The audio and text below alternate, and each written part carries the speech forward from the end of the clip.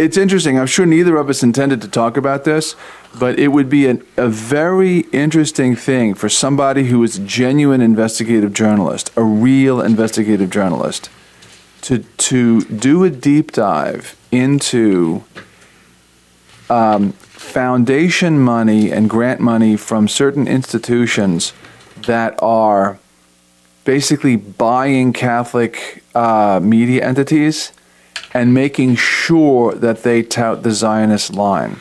Because you have such things. Yes. This happens. Yes. And I spoke to an attorney, a Catholic attorney from, he was from Ohio. He was from where the famous university is, right, Steubenville. And he was telling me how they get grant money from certain institutions, and they got grant money to basically buy them into the COVID-19 lies.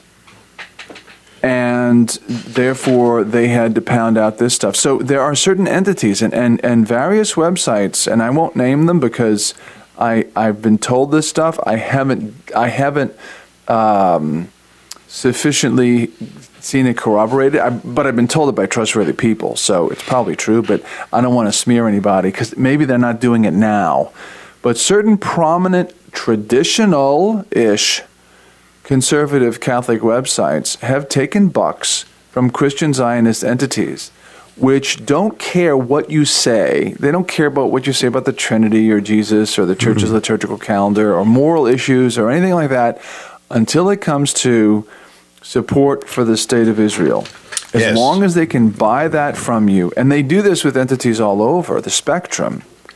So, and you would be shocked to know what one of the entities that took apparently decent sums from Adelson, Sheldon Adelson, one of his organizations, to basically buy them into the whole Christian Zionist narrative. So when I said all you got to do is sell out, that's what I had in mind. You know, you get grant money and suddenly you can do things that you couldn't do before. You know, Sheldon Adelson is a casino operator. He gave a lot of money. Before the first guy that came out in 2016 for Trump was Steve Wynn. Okay, Wynn's a big Zionist Israeli casino owner guy. But Sheldon Adelson, that name is always lurking right there. There's a group called the American Israeli Alliance PAC, AIPAC, right? They have a big hoop-de-doo dinner in Mordor on the Potomac every year. If you're on the guest list, or if you go or you speak, you're a Zionist. There's hardly a member of Congress that you don't know by name that you may think that you like that hasn't been to AIPAC. So they played the long game. As a matter of fact, you know, Michael Warren, I know you have your issues with MWD, so I won't bring him into it, but he did send me a book that Sophia Institute Press has republished. It's called Triumph. It's the best of Triumph magazine. And and it has some very that's a very valuable. They do some really good work. I know he works for them. I'm not. Remember what I've told you, Mike, about personalities. I don't get into the personality wars. I try to get into the issue wars. Understood. So Michael had a copy sent to me of. You would like this book. As a matter of fact, maybe I can conspire and get a copy for you. It's Triumph Magazine's greatest hits, and they break it down into 5 to 6 categories. The first one is all about the church, and I'm reading an essay right now. It was written in 1976. Who wrote it? Maggie, can you go get my Triumph book for me, please? Where's that? It's on the Which tape. library? Yes, it's in the library. No, not the one with the toilet in it. The other one, the actual library. So, my mother, who's a librarian, would be horrified. It was a joke, a terrible joke. I'm reading a story about triumphalism, and I had not heard or thought of it in the terms that he put it And this is a 900-page volume that Sophia Press put back out. Christopher Derrick, In Defense of Triumphalism. And it's all about... Oh, Christopher Derrick. He was great. He says, in the fashionable Catholic vocabulary of today, triumphalism is one of the very dirtiest words. In almost any context, in almost any company, you can rely upon it to elicit the sharpest kind of negative response. A 4-letter word 3 times over, it outrages the particular kinds of prudery and puritanism that now prevail among us. And he wrote this in May. I give you the wrong date. This is in May of 1970. And his essay, which I'm about halfway through reading, is all about this idea of triumphalism, which you know what it is. Our listeners may not. But basically sometimes we say it like this, and this may be a kind of a cousin or an accident of triumphalism. We know in the end her Immaculate Heart will triumph. Okay? That's not the triumphalism he's talking about. Triumphalism he's talking about is basically your subject for today from your ad rim. We're at the end of the liturgical year. This past Sunday, we got this terrifying reading from St. Matthew or St. Mark. St. Matthew. St. Matthew. Got this terrifying reading. It sounds like it came from St. John the Evangelist's Apocalypse. Got this terrifying reading of our Lord telling us what the end of time is going to look like. Father Damien did about a half an hour on this, and he was just going piece by piece because what he thought what does this mean and what does that mean. You have an ad rem out about this, but at the end of time, the church will be triumphant, right? That's where we get the church triumphant? Well, so there are 3 parts, segments, sections of the church, 3 states, you might even say, of the church. The church suffering, the church, hello, good morning. The church militant, that's us, okay? In other words, the church militant is the church fighting it out on earth, right? Right. We ain't dead yet. The church suffering in purgatory, and lastly, the church triumphant in heaven. And they all 3 exist now. Eventually, there will only be the church triumphant after the last judgment. Well, apparently the neocons of the day didn't want any talk of triumphalism because it made people to start acting all Catholic-y and stuff like it mattered. Like, if you want to be a part of the church triumphant, you kind of got to get to heaven. So if you're not a part of the church triumphant and it's the end of time, well then, stinks to be you. It turned out really bad. I haven't finished the essay, and so you knew this Derrick gentleman. I never heard of him. Christopher Derrick. Yeah, I got one of his books on my. Yeah, he wrote a book called That Strange Divine Sea or something like that I've read years ago. And I think I have it on my little bookshelf in my cubicle. But yeah, he was an impressive guy. So, brother, walk us through your ad rem because I think it's very interesting. By the way, are there any Gary Potter articles in that? Yes. There's a bunch of Gary Potter articles in here. Because Gary Potter was one of the chief contributors to that effort. Yeah, if you go. Solange Hertz also was. There were a few who would go on to do things afterwards. Another one was Fritz Wilhelm. Wilhelmsen. Yes, his daughter you interviewed. I've interviewed his daughter numerous times. Yeah, I haven't. So he was an amazing guy. I mean, they had some incredible writers. Well, Triumph on Triumph, Frederick Wilhelmsen, A Parting of Friends. That's on the first section. The Liturgy Club. Gary K. Potter is in the first segment. There are a couple of Gary Potters in here. There's a bunch of, there's several Frederick Wilhelmsen. There's a bunch of Michael Lawrence. You'd recognize probably everyone in here, brother. I'm sure you read almost all of them. There's Ann W. Carroll. There's Warren Carroll. There's a lot of L. Brent Bozell. Yeah. And people don't know, William F. Buckley did have a good tree of his family tree.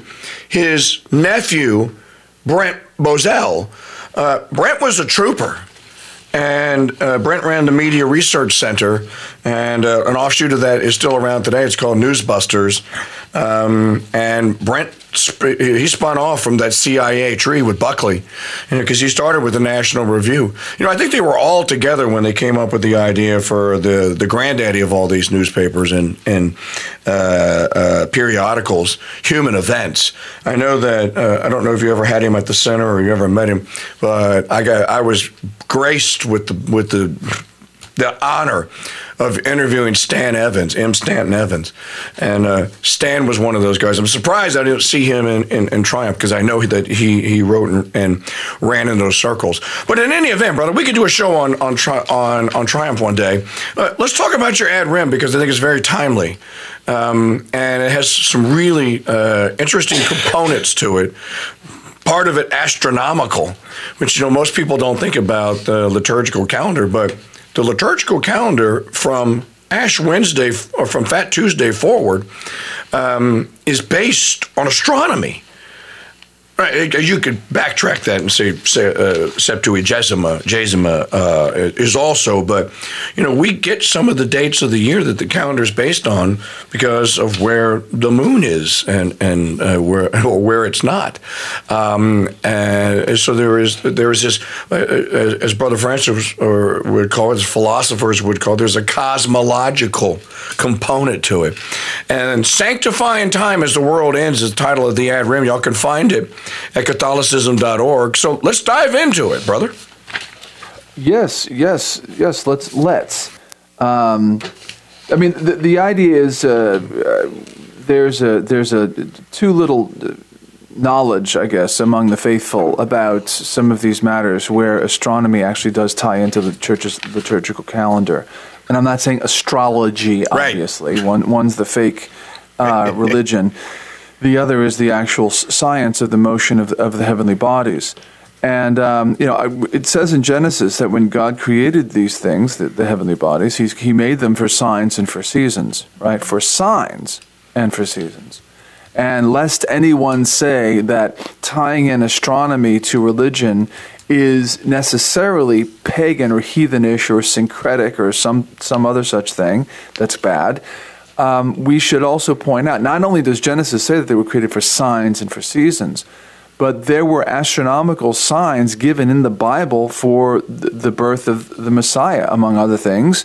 But, for instance, the star that would rise out of Jacob that was prophesied by Balaam, who was a pagan prophet, but his prophecy is recorded in the book of Genesis. That prophecy stuck in the East.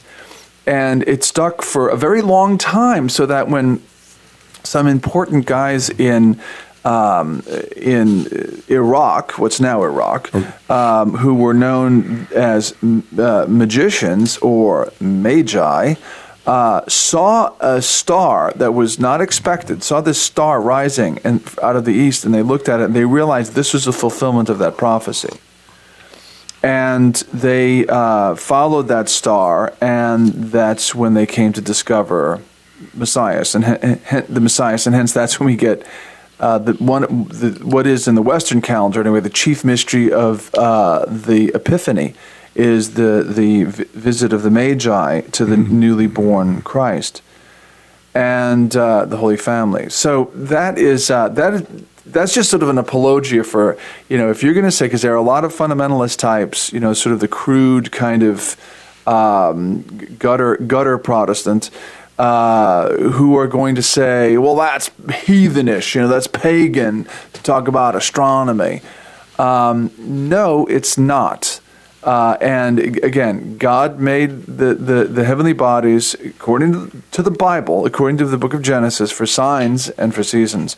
And one of the signs he made it clearly them for was the star that arose to reveal to the Gentiles the birth of the Messiah, the birth of God in time. So with that said, the church's liturgical year is very contingent upon these the movements of the heavenly bodies, the sun and the moon, and that's why I quoted in that piece, "Praise ye him, O sun and moon." It's from one of the Psalms. There's a similar line in the book of Daniel as well. when these two Old Testament authors quote or they summon, as it were, all of creation to join them in the praise of God. So praise ye him, O sun and moon, from Psalm 148, verse 3. Now, the sun and the moon do praise him in the various equinoxes and solstices, in the various full moons and so forth, because we hang a lot of the liturgical year on these realities. For instance, what is the Feast of Feasts? What is what the Roman Martyrology calls the Feast of Feasts the Solemnity of Solemnities and our Pasch? What is that?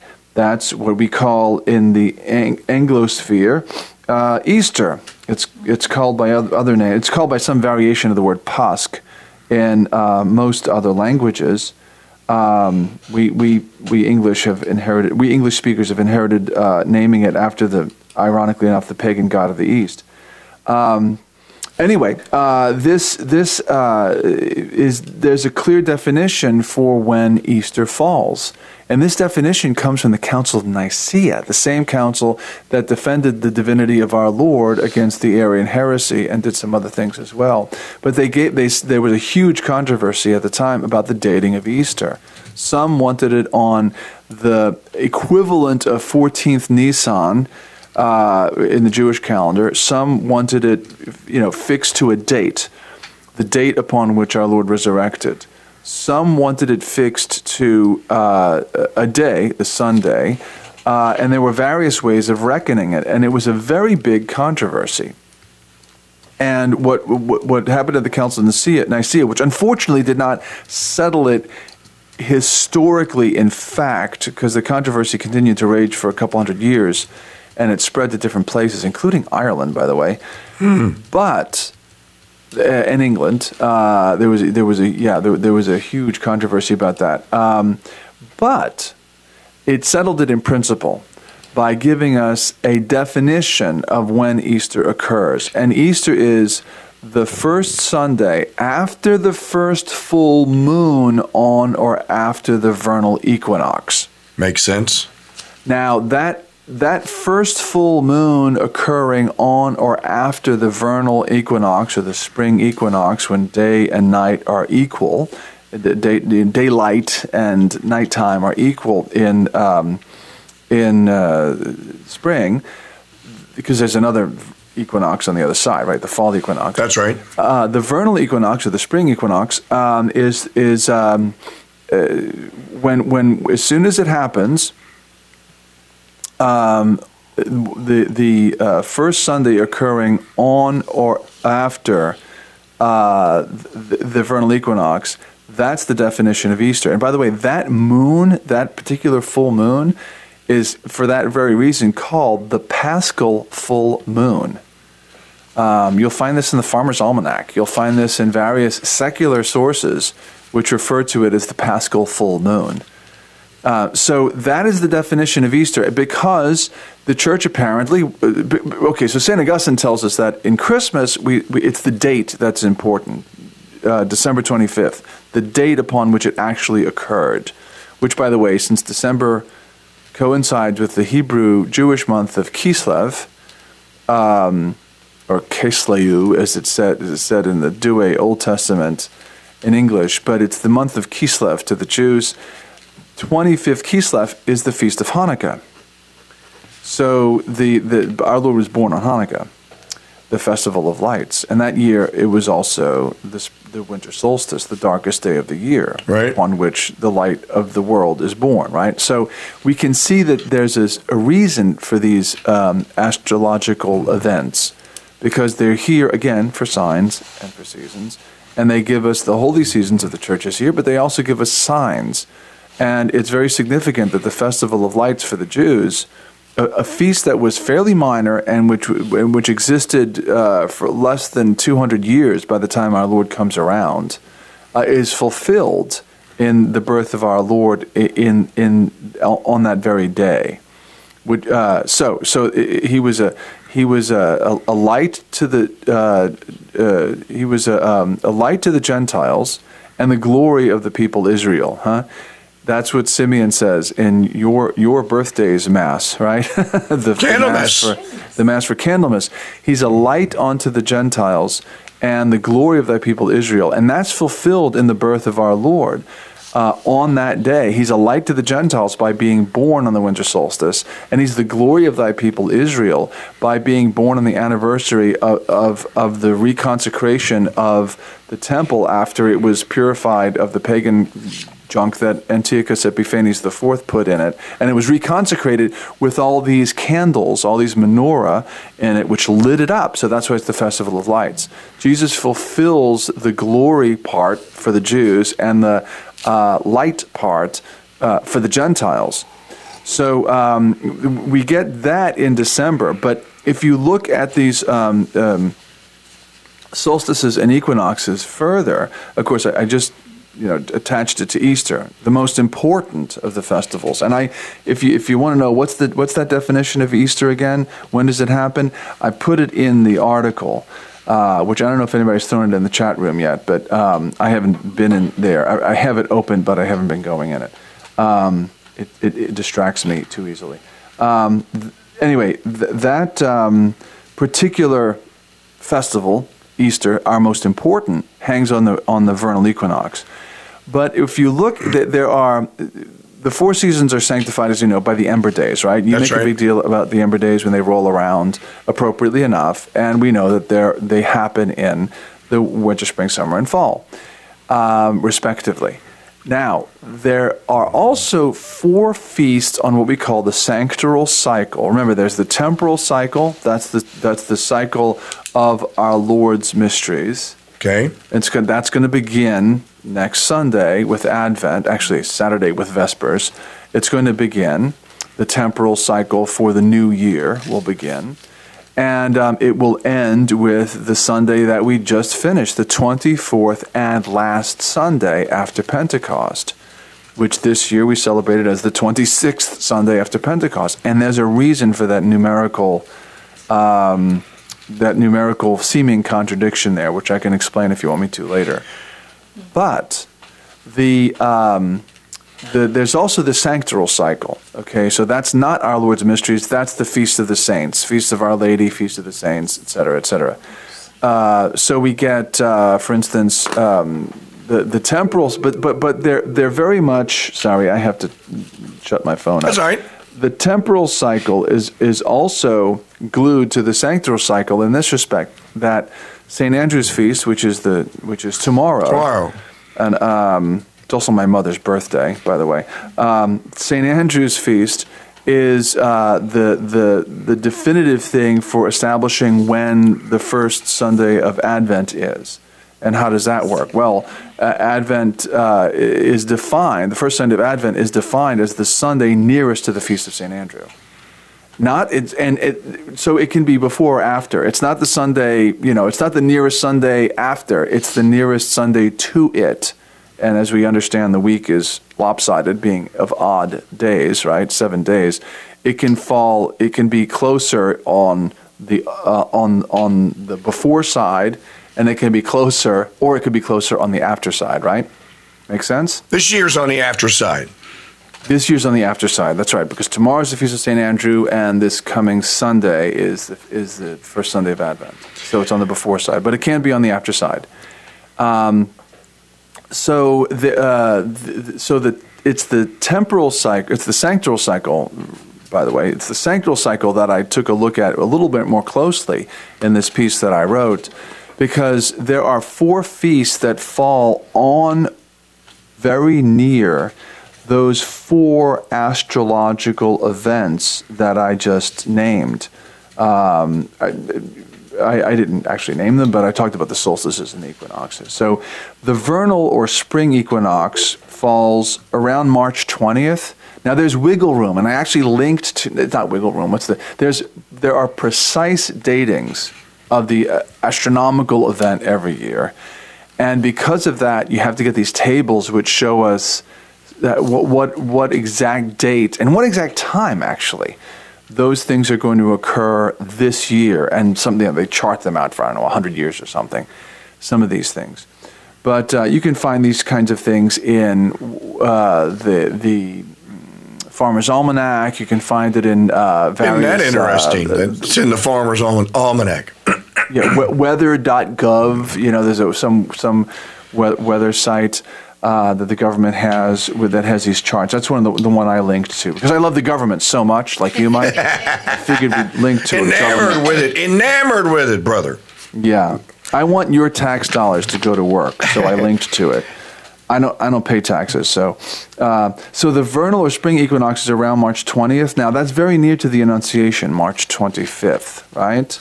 Now I believe that the actual Annunciation took place on March 25th, and it was also the spring equinox that year. Now we also have that day, March 25th, being the anniversary of the first day of creation. Which is that's the tradition that the first day of creation was March 25th. Okay, so first day of creation, Annunciation, that's the anniversary of the crucifixion. And there's one more. The crucifixion. Right. Good Friday, the first Good Friday.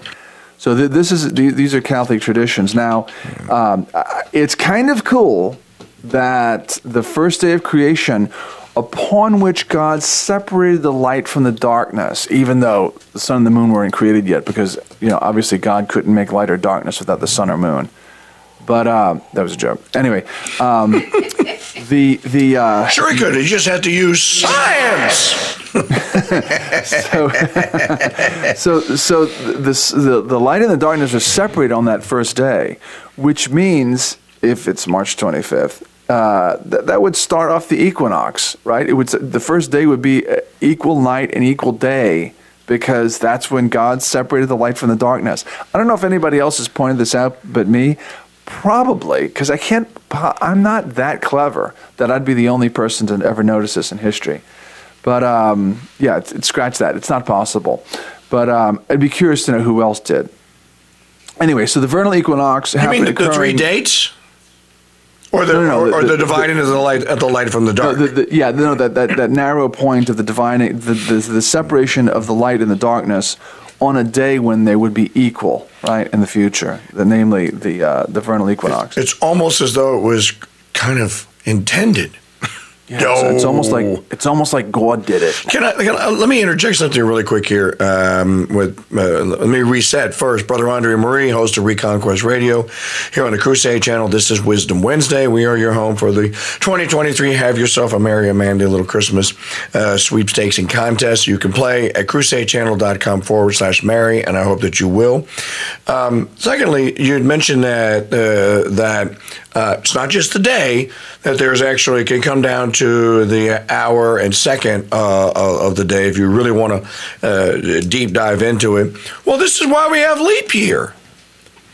Because it's not exact. You have to in order to keep the clock running correctly, every 4 years you have to add a 24-hour you have to add a 24-hour period so that these things sync up. If you don't do that, well, then in 40 years, your clock is going to be 10 days out of sync.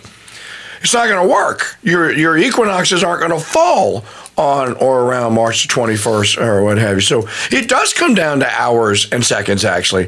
How phenomenal, though. Before there were iPhones and iPads and calculators, that ancient mathematicians, who is it, Gregory the 14th that did the calendar? 13th. Were actually by just good old-fashioned, not good old-fashioned but good old-fashioned mathematics sitting there, and they had sextants, and they measured, like I was talking about earlier, they measured the azimuth off of the horizon from a point that they'd set certain. This, to me, is the most fascinating thing about the ancient world, that they got almost all of this stuff correct. We have computers and massive calculating processors that do this stuff for us. They actually had to calculate it. They had to map it. They had to watch it. They had to chart it, and they got it right. So, can I tell you something about the Council of Nicaea that you will probably find fascinating in light of what you just said? Yes. Okay. Yeah, I set that up so if you said no, you'd look really bad. That's a low hurdle there, bro.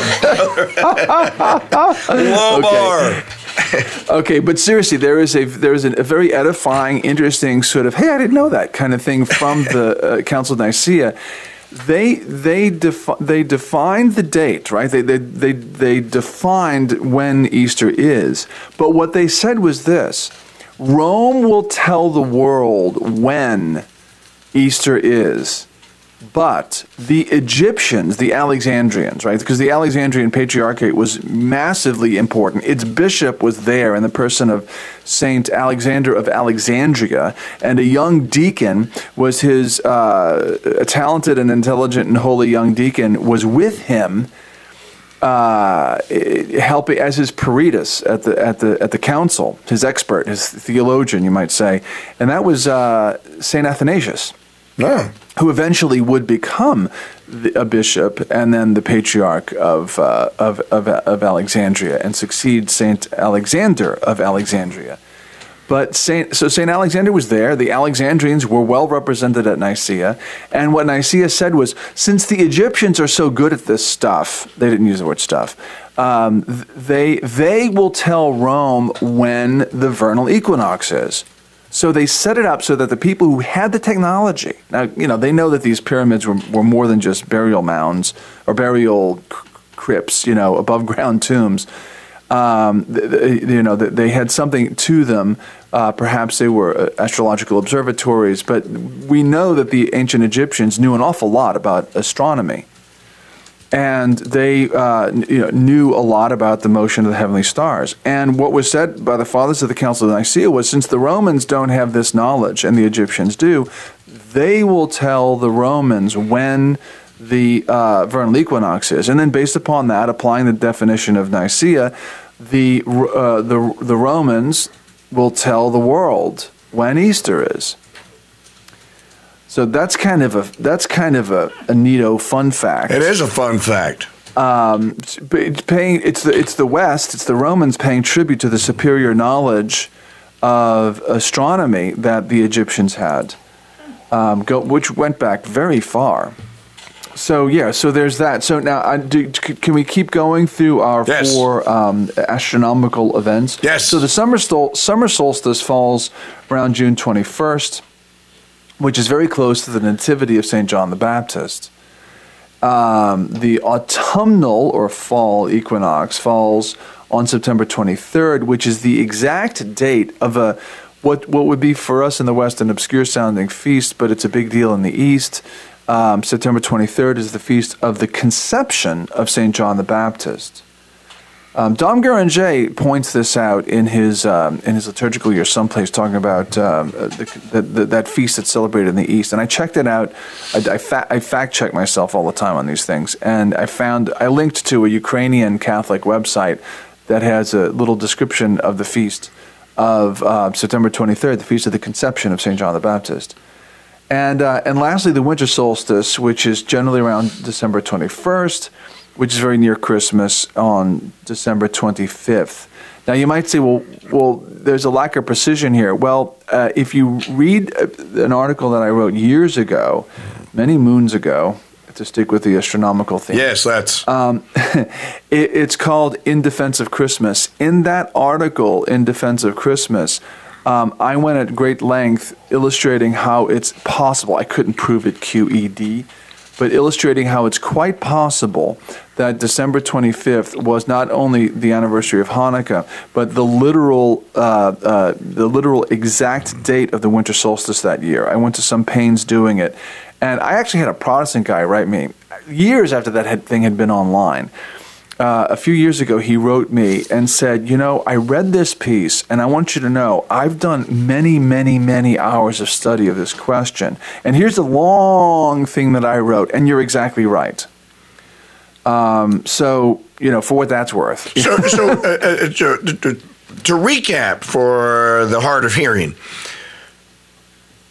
in the year 00 AD, basically, the winter solstice did occur on 25 December, not 21. Yeah. I've seen this before. Maybe I read yours. How long ago did you write this? Oh, many moons ago, Mike. I think it was published on our website in 2005, but I had written it years before that. It was in our magazine that we used to publish from the housetops. That's just ringing a bell. I have knowledge of this. I've read it before, or I've heard it from someone else.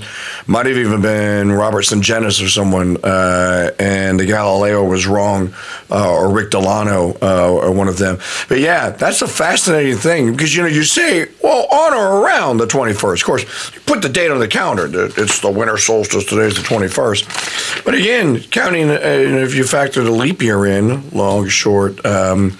25th of December, 00 AD. Interesting. So, do you have a link for that article so people, if they want to read it? I just popped it in the chat room, good sir. It's called In Defense of Christmas, and it's on Catholicism.org. By the way, we have a kicking search engine on Catholicism.org. Yes, I'm jealous. And I have people writing me saying, I know you had an article on this thing, but I can't find it. Thinking, yeah, all you got to do is use the search engine. We pay for it. We pay a lot. That Jetpack search engine is extremely expensive. Oh, you just gave a trade secret away. It's a Jetpack. That means it costs lots of money. Yeah, over $600 a year. Oh, yeah, Jetpack is not. That's why we don't have one, brother. Yeah. Same reason I don't have an IP guy. Yeah. I just need to sell out and I can get Jetpack. That's right. Let's become Christian Zionists and theistic evolutionists, and we'll probably get all kinds of grant money. We're gonna do a GoFundMe for someone who's gonna donate the money for CrusadeChannel.com to get a Jetpack search engine. I think you can buy it from multiple sites too. You probably can. Oh, in any event, I don't want to take away from your time. Let's get back. But our website's kind of enormous, and the Jetpack thing is scaled based upon the size of your site. Because, of course, it has to keep caching all of your sites so it can have such a fast search engine. Okay. All right. That explains it. So that's all. Enough of that geek talk. It's shop talk. One more geeky thing, and I'm only going to drop this in because I have to do. I'm blessed to be able to do the announcements and little hagiographies before Mass for Father Damien.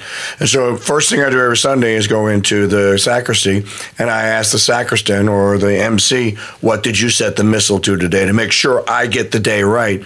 So I tell people, which Sunday they're going to be reading in their Father Lassant's Missal, for example, or St. Joseph or St. James Missal. So the first thing I do is I go in and I ask. And I said, well, on the 24th Sunday, which was 2 weeks ago or 3 weeks ago, he said, I set it to the 6th or the 5th Sunday after Epiphany. Or was it 4th Sunday after Epiphany? 4th Sunday after Epiphany. And of course, I played dumb because I am dumb, and I had no idea. I'm like, okay, you're going to have to walk me through this. And my friend Philip LeBlanc did walk me through, and he goes, okay, here's how it works. Why don't you explain to our listeners, because they probably are wondering, well, we just had the 26th Sunday after. How come we didn't read the 25th Sunday from the Missal? Well, there's a reason why. It may be too verbose to explain. I mean, I understand it now, but it's actually pretty easy. It's printed in your Missal, too. If you read 24, 25, 26, and 27, the intro to it from Father Lassant's, he explains it pretty well. Yeah, the Lassant's Missal will explain it, or my favorite Missal, the St. Andrew's Missal. Okay. Any decent missal, hand missal, is going to tell you. But the proper name for the Sunday is, and this is why I knew I had to put a little thing on that in this piece. I had an interesting little, it wasn't an argument, it was just an exchange with a very knowledgeable Catholic lady. I won't name her because I'm not into shaming people online or on the air. But really, she's a good Catholic lady. I met her, but she's well known on the internet. I met her in person once years ago in Rome. But I made reference to this. You know how I do this thing called "What's in That Prayer," and I have the translation of the collect from the. I did this a couple years ago, but I keep rehashing it every year when it comes up. Here is the collect for the 24th and last Sunday after Pentecost. So this lady puts, it was the 26th. So rather than be a jerk, I said, okay, teachable moment. So I said, well, actually the proper name, even though it was in fact the 26th Sunday after Pentecost, the proper name for this Sunday in the Missal is the 24th and last Sunday after Pentecost, excuse me. And the reason for that seeming contradiction is this, that Sunday Mass, in other words, that grouping of propers with this epistle and this gospel and these orations and so forth, that Mass is always the last Sunday after Pentecost. And in a sort of ideal year, it would be the 24th. But the number of Sundays after Pentecost, depending again on exactly when the first Sunday of Advent is, plus when exactly Easter happens, the exact placement of that Sunday, or the exact number of Sundays after Pentecost, can be as low as 23 or as high as 28. And what happens is, if there are only 23, then the 23rd Sunday is skipped that year, and you go right to the 24th and last Sunday, which that year is going to be the 23rd Sunday after Pentecost. If there are more Sundays than 24, then between the 23rd Sunday and the last, whatever it is, whether it's 25, 26, 27, 28, you fill in the Masses from the Sundays after the Epiphany that weren't said that year, and they fill in the gap. So there are multiple Sundays after the Epiphany, which in a year where you're going to have a lot of days after Easter, a lot of Sundays after Pentecost, more than 24, you're going to have fewer of those Sundays after the Epiphany. So it's kind of like, it's a little nip and tuck in the liturgical year, if you will. You take a little from over there and you put it over here. Interesting. And that's the way the church year, it's kind of always somewhat floating on these various pivot points. But that's why, but the proper name in the actual altar missal is the 24th and last Sunday after Pentecost for this Sunday. Now, brother. In other words, this Sunday meaning the one we just passed, the Sunday of this week in which we are presently. Correct. Now, I don't want to run out of time, and I don't want to be accused of false advertising either, because I kind of teased our Protestant brethren on Twitter and said, brother, are we going to be discussing the rapture? Because you said the end of time, so we're not discussing the rapture, but we are discussing the reading. Yeah, you don't discuss things that ain't. Right. We're discussing the reading from St. Matthew, and that is chapter 24. And if you go to the traditional Latin Mass, you get the same one every year. It's a fitting way to end, as Father Damien was saying. This is how we end the liturgical year, because It ultimately, it's the end of all years, and it's our Lord telling us what's going to happen. I think everyone should read this, regardless of what Mass you go to or what service you attend. Read St. Matthew 24, especially where it begins at verse 21?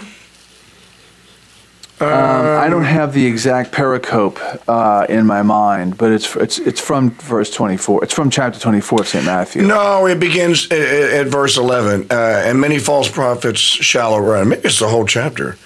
And many false prophets shall arise and shall seduce many. And then he tells what's going to happen. He references Daniel the prophet. And I love that the incarnate wisdom is constantly quoting the Old Testament.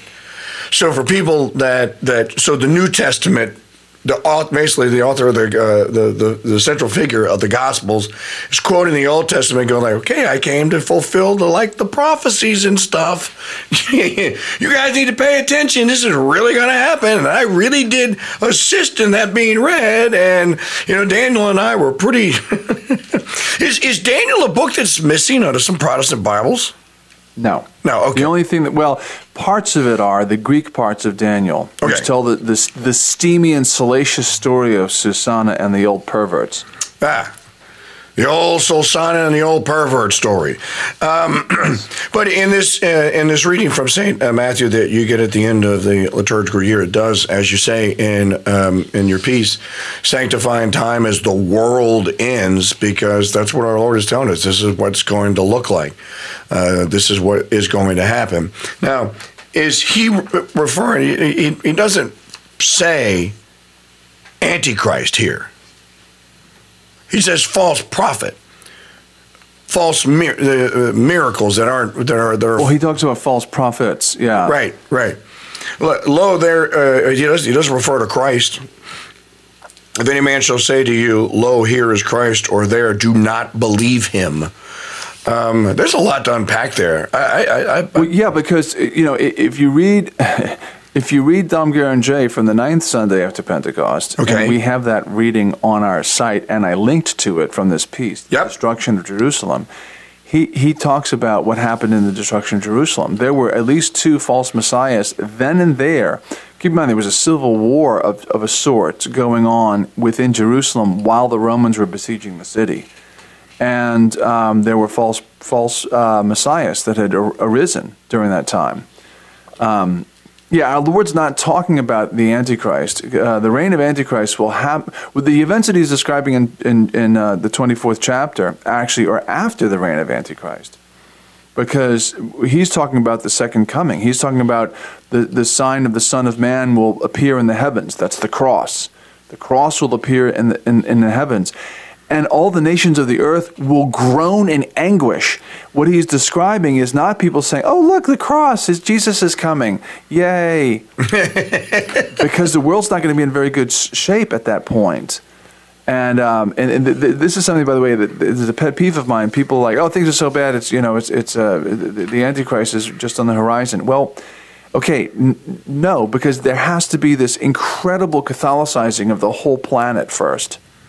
Then, after that, there will be a period of decadence. And by the way, that's going to be the triumph of the Immaculate Heart. We haven't had it yet. No, we haven't. And I believe we haven't had it yet because the consecration hasn't happened yet. I think I can say definitively now, I absolutely do not believe that what was done fulfilled the requirements. It can't possibly have done so because the conversion of Russia didn't happen. We've got more wars now than we did at that time. Things got worse, not better. True. And we should be able to triangulate from the event of the consecration to the conversion of Russia and the period of peace that was promised by Our Lady. But we haven't had the period of peace yet. We haven't had the triumph of the Immaculate Heart yet. And we haven't had the one of the things that the Bible itself, more important than private revelation, tells us will happen. And that will be that this gospel will be preached to the entire world. Meaning that it will be preached efficaciously, meaning the world will be Catholic. So this hasn't happened yet. And after this happens, then after a while there will be a period of general decadence. Think of the 13th century, the apex of Christianity in Christendom. St. Louis, France, right? Shortly after that, it comes into decadence, and you get that jerk Philip the Fair having his henchmen slap the Pope in the face. So, man is we're fallen and we're weak, and we can have a time of great triumph and spiritual height, and then fall from it so quickly. So this is what's going to happen, and you're going to get, then Antichrist will come, and then he will deceive even the elect, and all the Christian Zionists and all the Jews will be in Jerusalem, basically pointing to, oh look, here's Temple Mount, build the temple here, Christ. And that's why, by the way, that's one of the reasons why Christian Zionism is so dangerous. It's not just causing wars in the Middle East, which is bad enough. It's not just causing gullible American Protestants and sadly many Catholics to send blood and money to support these wars. It's also going to be the thing that helps to usher in the reign of Antichrist. Because the building of the next temple, which the Jews want to do and the Zionists want to support them in, the Christian Zionists want to support them in, the building of the third temple will be where Antichrist reigns from. This is not me speaking. This is not my opinion. If it were my opinion, it'd be worthless. This is the fathers of the church. Antichrist will reign there. And by an extrapolation from what the fathers tell us about the third temple and the reign of Antichrist, you take what the Scofield Reference Bible has done to people's minds, rotted them out with this stupid heresy, and you look at what the Zionist Jews who some of them expect the Messiah to come and rule in Israel. Most of them believe that the Jewish race is the Messiah, and that's the real evil of Zionism. It denies most Zionists historically denied the personal character of the Messiah, period. They think they as a race are. That's why it's so racist, and people don't understand this. That's why it's racist. It's actually, it fits the bill. I know racism is a term that's used way too improperly liberally today. used. Way too liberally. It's an accusation. But Zionism actually is racism. It's actually Nazism turned inside out. And I know that's extremely offensive. I don't say it to be offensive. I say it to be truthful. No. It's Nazism turned inside out. Instead of Nordic or Germanic blood being perfect, it's Jewish blood. All you have to do is listen carefully, but just listen to Bibi Netanyahu. And then just apply some logic and some critical thinking to what he says, like yesterday. And he just teed that one up for me.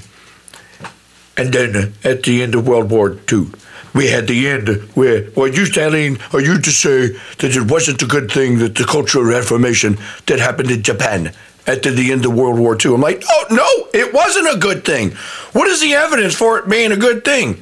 Japan was flourishing, relatively speaking, under the emperor and under the system that they had. You, along with Stalin and Roosevelt or Truman and the rest of the Zionists, killed the Holy Roman, or the Holy Japanese Emperor. By the way, I used the term holy in air finger quotation marks. They think he's holy. They thought.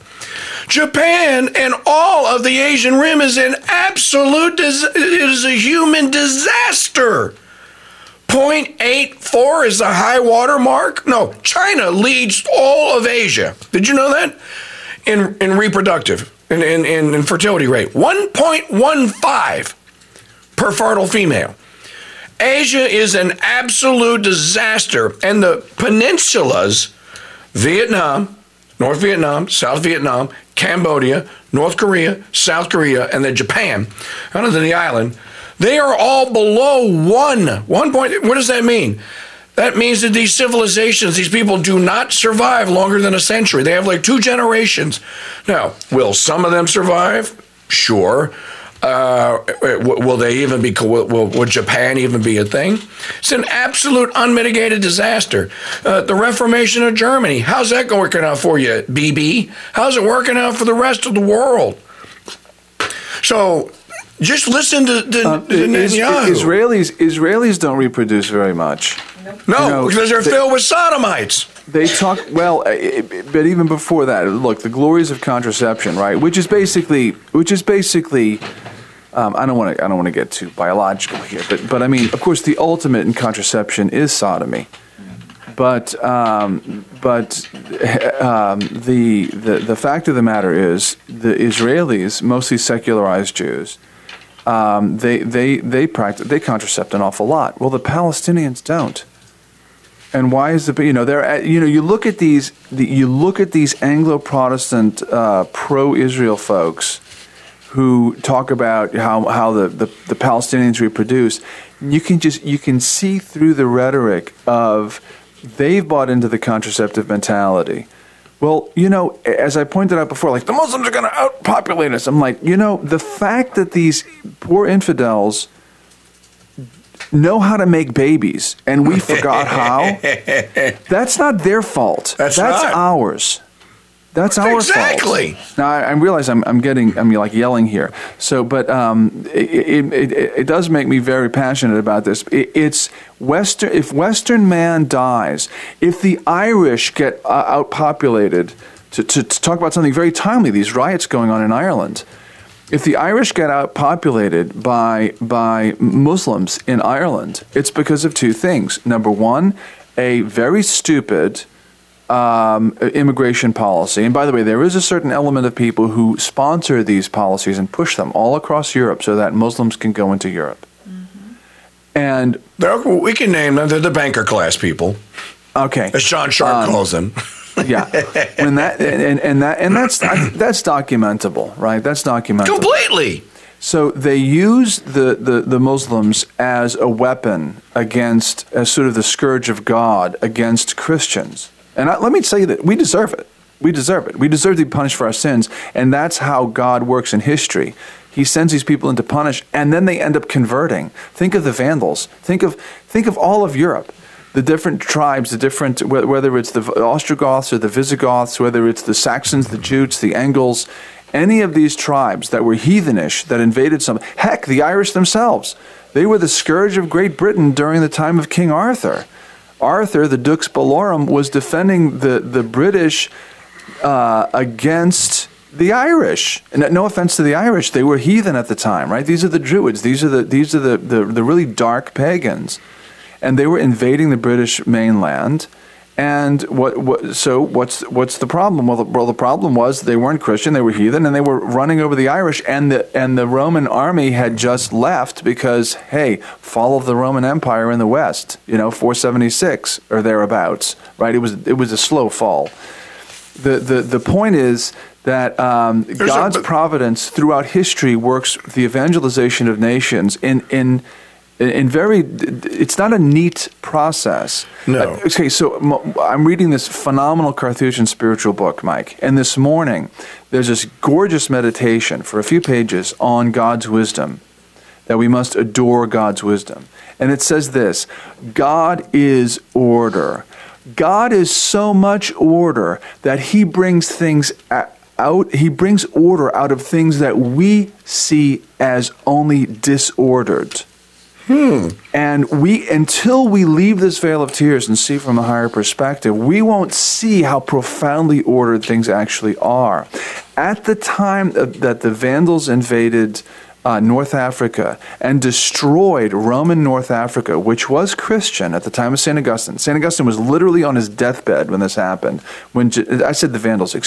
Genseric's Goths. When Genseric led the Goths into the Goths, not the people that dress funny and have an attitude problem, but the actual ancient Goths. Not black painted fingernails. Yeah, exactly.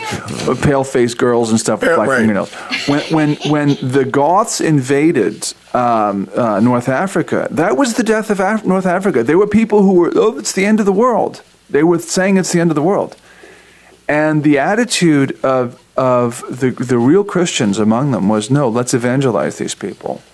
And Now, what ended up happening was the Augustinians and the City of God ended up getting relocated to Europe and gave them the blueprint for Christendom, the City of God. But and so when Charlemagne comes along, almost 400 years later, he's reading the City of God and saying, "I want to make this happen." Actually, it's funny. He was illiterate, but he knew Greek, so he had people reading to him from St. Augustine every day. Not that that's in Greek, but he did know Greek. What's the Carthusian book? The Carthusian book it's called The Prayer of the Presence of God, and it's by Dom Augustin Guillerin, and it is beautiful. But he makes this point about order coming out. It's not ordo ab chaos, which is a Freemasonic thing, but he's saying God is so much order that things that we see only disorder in, they're fit into his order. I like to say it like this. If you're looking at a painting really, really up close, like some gigantic, gorgeous Baroque masterpiece, and you're looking at one little tiny spot of it, and that's the spot of history that you happen to be living in, and it's a spot, you don't see the big picture. You don't see the gorgeous chiaroscuro, the interplay of darkness and light on this gorgeous canvas, because you don't see the whole picture. We can't possibly see the whole picture from the divine perspective.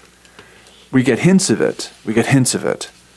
But on the last day, those of us who are among the elect, God willing, we all be, everybody listening to my voice here, and myself, we will see the big picture. We will see it. All right, speaking of big pictures, what's on the big picture Reconquest tonight? The big picture of Reconquest tonight is part 2 of the Union of Brest-Litovsk. It's only a 2-part thing. I didn't want to extend it to 3 parts, but it's part 2 of my reading through an explanation of the document, which you can say historically basically created what we now know as the Ukrainian Catholic Church, which is the largest of the Eastern Rites, somewhere between 6 and 10 million souls. Wow. Okay. Yeah, it's the largest You know, it's interesting. I like to say it this way. The Ukrainian Catholic Church is the largest of all of the Eastern Christian churches that are under the Pope, right? The Sui Iuris churches within Catholicism that are of the Eastern Rite. The Russian Orthodox Church is by far the largest body of Orthodox believers. The Patriarch of Constantinople basically has, like Father O'Boyle's parish. I mean, he doesn't have that large of a following compared to the Patriarch of Moscow. And by the way, tangent, but Mike, I've been thinking a lot about the Middle East and how could we actually have peace aside from our Lord Himself imposing it there. The Russian Orthodox Patriarch, Brother Francis told me that when he went into the homes of Orthodox Christian believers in his native country of Lebanon, when he was young, he said you'd see a picture of, aside from the icons on the walls, you'd see a picture of one living person on the wall, and that person was not the Patriarch of Constantinople, it was the Patriarch of Moscow. There's in his, and keep in mind that the Russian, that Putin actually thought he had to protect the Christians in Syria. So there's actually some basis for saying that the Russians could actually help peace to come in the Middle East. I'm not saying Putin will. I'm not a Putin fan. He's a brutal dictator, brother. Well, okay. So all right. So there is such a thing as something between extremes. So remember I'm against white and black hats, except in cowboy movies. And I think we don't need to slap a white hat or a black hat on the man. I just think that President Putin is a very complicated historical figure. And he's also, and I think he's pro-Russian, which it'd be nice if we actually had leadership in our country. I don't have a problem with a Russian being pro-Russian. No, I don't. It's natural. It's good. I don't know why we don't have any Americans that are pro-American outside of Donald Trump. No, because we have as globalists. Yeah, we're not even globalists. We're Israelists. Yeah. I mean, literally, they're talking about, if we have to send our soldiers over there, like Mike Parrott says, I'm not fighting. I didn't join the U.S. Marine Corps to fight for Mossad. It's the United States Marine Corps. It is not the Tel Aviv Marine Corps, or whatever you wish to call it. I had just a sidebar. If you want to see a movie about that era as the Romans are trying to retreat out of England and St. Patrick hasn't come to Ireland yet, watch Channing Tatum's Iron Eagle. It's called Iron Eagle, and it's about, because the English also had a problem with these monsters called the Picts that painted themselves blue and were cannibals. So it wasn't just the Irish that were landing and were causing all kinds of problems for the people, for the Anglos. It was also the Picts. Hadrian's Wall. Why did Hadrian build a wall? Yeah, because he did what Saint Columba, he couldn't do what Saint Columba could do, and that is go into Scotland and convert these people and make them Christians. Talk about a story. By the way, you know why they're called the Picts, right? No, I do not. Because the Romans named them that. They didn't call themselves that. The Romans named them that because they were picta, that is to say, painted. Painted, okay. Yeah, and they had stopped doing that for like probably 1,000 years by the time Mel Gibson comes along. By the time the actual historical figure of William Wallace comes around. And he starts painting his face blue. Remember, they made that remark in the movie, like he's returned to the old ways of painting the face. They weren't doing that. They were like, that's crazy, That'd be like, I don't know what it would be like, but it would be like, some people from certain places just like suddenly putting bones in their noses. Like, yeah, my ancestors used to do this. I think I'll do this. Yeah, it's an amazing thing. Someone should tell the story of St. Columba. Because you always hear about St. Patrick. I mean, you hear St. Columba, but nobody tells the story. That's a phenomenal story to be told. Oh, yeah. Well, I said something bad about the Irish when they were bad, when they were pagans, but now I'll say something good about them. They were the only ones who could take on the Scots and the Picts, which, by the way, were two different groups. And the Scots actually were ancient Irishmen who had relocated to Scotland because the original name of Ireland was Scotia. That's right. So there's a fun fact for you. But don't give up on the Irish people just yet. As Paul McAree said, the people of Ireland aren't Irish. They're Catholic. They always, and they have been since St. Patrick. Are they fallen away? Have there been better Catholic times? Yes. It's a bad situation. But land that has been consecrated and claimed for Christ can always be reclaimed and consecrated for Christ. And if these lunatics push these white boys like Conor McGregor, you don't want to corner these guys. You push them too far to where they think that Ireland is going to start looking like Jakarta. And yeah, there will be some fighting in the streets. They fought for less. And maybe they learned a lesson when the English, kind of came in and stole all their potatoes and stuff. That oh no, that's not going to happen again. Well, what's happened to them now is not just that the globalists are letting in all the Muslims. I mean, they sold out to Google. Sure, literally to Google. No, they have literally. You're right. The Celtic Tiger brought them prosperity, and prosperity didn't do much for the Irish. Nope. There's a book written. It's a guy named John Waters. I forget. E. Michael Jones used to interview him a lot. His name is John Waters. That's right. He wrote a book called "Bring Us Back Our Bad Roads." He's a convert. Kevin Turley knows him. Okay, yeah, yes. Well, he's a revert. I mean, because revert. He's a revert. Catholic. Right. He's a revert. Sinead O'Connor did him a bad deed, and I think that's what brought him back to the faith, perhaps. Brother, get back to school. Great segment here on Wisdom Wednesday. We shall see you for the first Wednesday in Advent next week, if I can talk. I hope you can, Mike. Yes. All right. No, it will get better. Go have a hot toddy afterwards. Bourbon, honey, lemon juice. That's just what my doctor just texted me and said. I order you bourbon, honey, lemon. Go. You mean me? Well, yeah. My doctor's name is Maggie. I read your doctor's text. I know. I saw her script. Yeah. All right, Mike. Well, God bless you, brother. It's at the pharmacy being filled right now. Well, God bless you, and God bless all our listeners. Okay, brother. Thank you. See you next year. See you next year. That's right. You know what? Let's get that right. I will see you next liturgical year, brother. That's right. All right. A biento, Frere. A biento.